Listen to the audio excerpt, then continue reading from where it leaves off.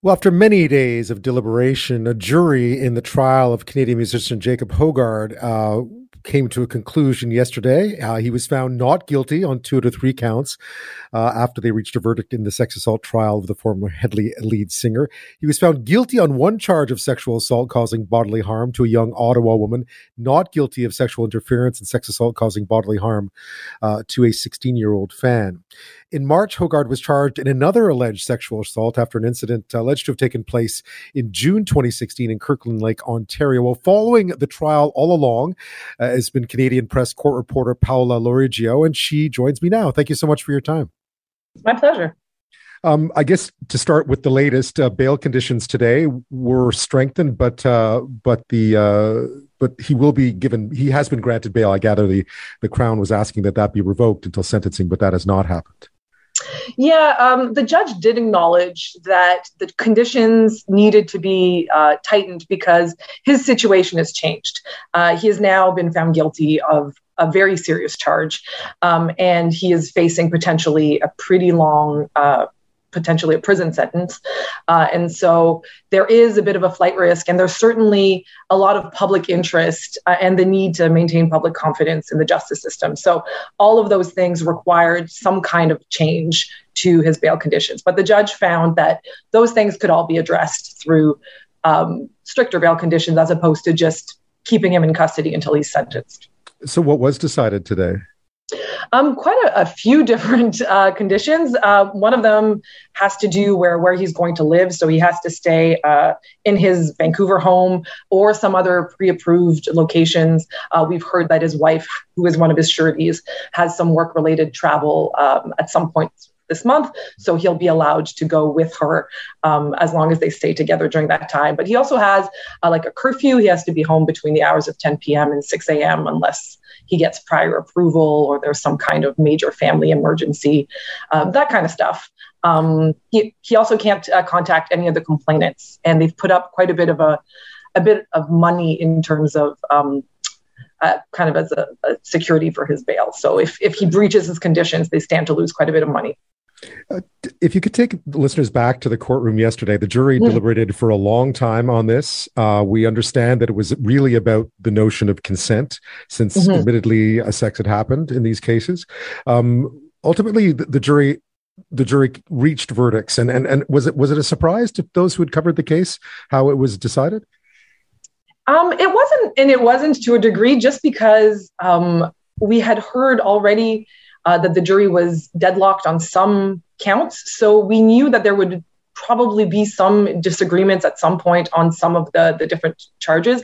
But I do think this particular combination was a surprise to a lot of people who were watching the trial.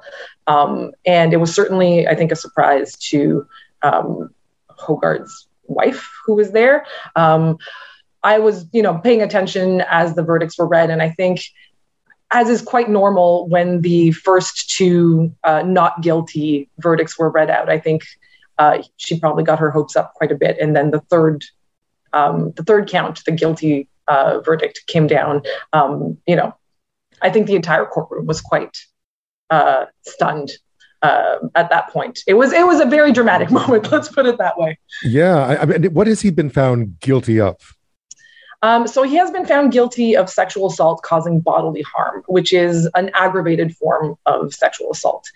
He's also been found not guilty of that same charge for the younger of the complainants, and also not guilty of sexual interference. And that's a charge that relates to sexual touching of someone under 16.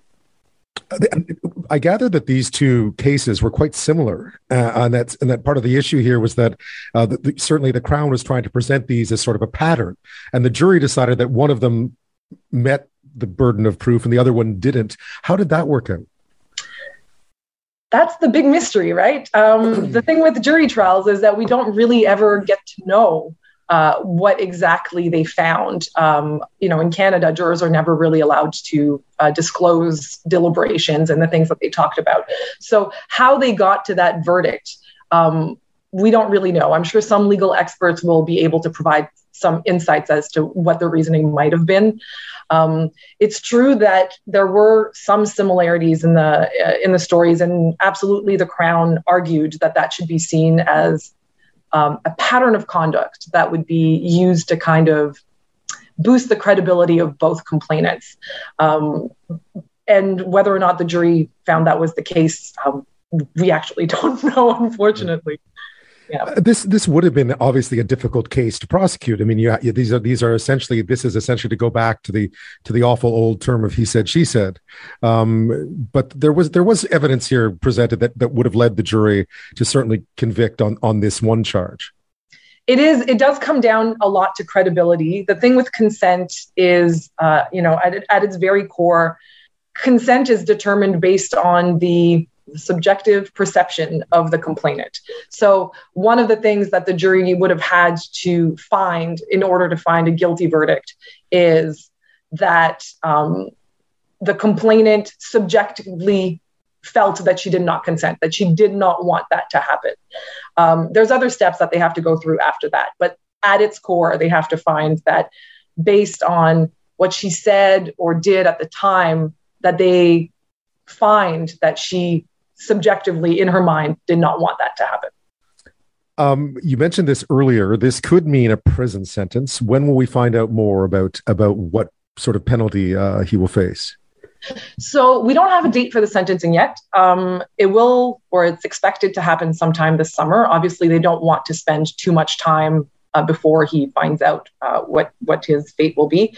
Before he's sentenced, there will be a sentencing hearing, which is when the Crown and the defense will kind of make their submissions on what they think a fair sentence would be.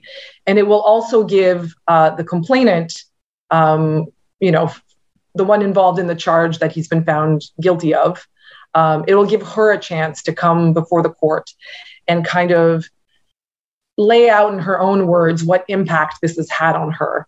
And that, the courts really do make an effort to give complainants and victims of crime the opportunity to explain how they've been affected by what's happened. And that does play a role in sentencing.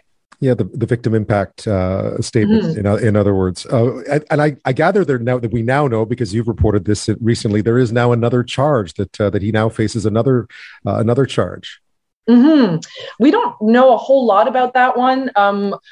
Basically, it was laid in March. He was charged with sexual assault causing bodily harm. So the same charge in connection with a woman.